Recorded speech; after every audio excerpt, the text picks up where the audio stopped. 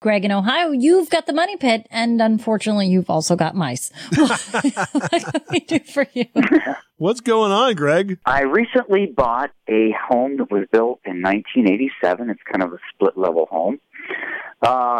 And my wife was hearing a little bit of scratching in the walls, and I had taken the vents off and shot the camera down in there, and I'm like, I don't see anything. And after about a week of this little scratching, we started smelling a really bad odor. And this happened once, and we're like, oh, okay, well, the smell's going away. And it kept happening over and over for about 3 months. Huh. And we finally put a camera through the wall and was kind of trying to find out where they were coming from. And it seems like they're coming from the attic. Right. Well, in the home, there was a shower put in. And when I'm up in the crawl space, I noticed that the shower's not enclosed on the top. Right. As it comes through. You mean like from the attic down? It's not enclosed. Yeah, from the attic up, in the attic. Mm-hmm. And these mice are crawling in, and they're dropping into the walls. All right, well, look, they're looking for food. Have you hired an exterminator yet? No, I haven't. And what I want to do is I want to see if I can seal that off.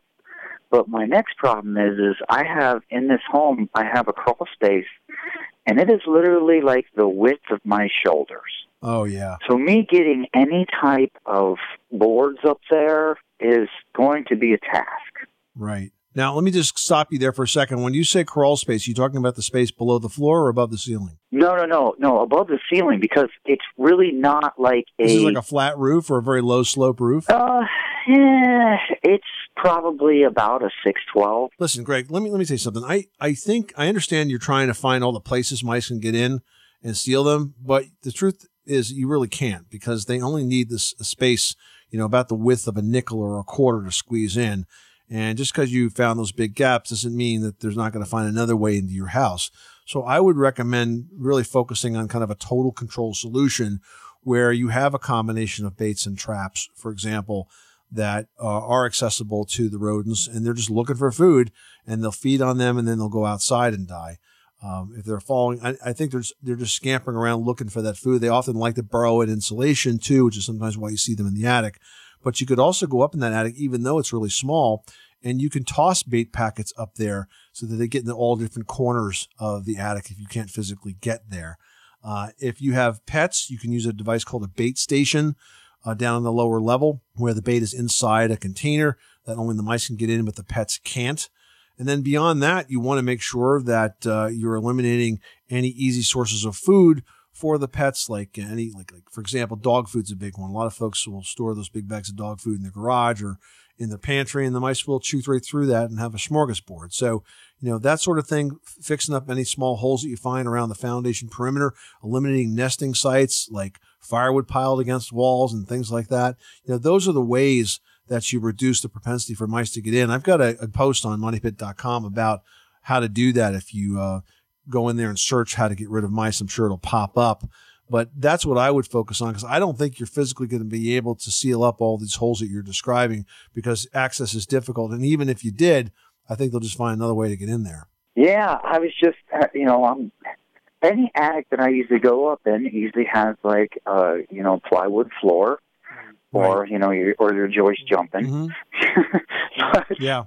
Yeah, I'm not always. I was a home inspector for 20 years. Sometimes you just can't get up in there. There's not enough room to move around.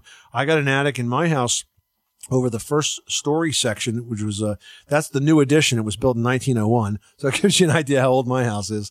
And I can't physically get in there. And so when we did some insulation work a couple of years back, we tore off the roof from the outside, and I applied spray foam insulation. I shot down from the exterior across the ceiling and then put the attic back together, basically working from the outside. So sometimes you have to get creative with how you work in spaces like that. Yeah, that I'll bet that worked out nice. Yeah, it did. It was the first time that that first floor section had ever been, close to the same temperature as the rest of the house. Yeah, well, we have the same problem. 1987 home. The upstairs is not, I just don't know. It just doesn't seem like, it gets what it needs to get.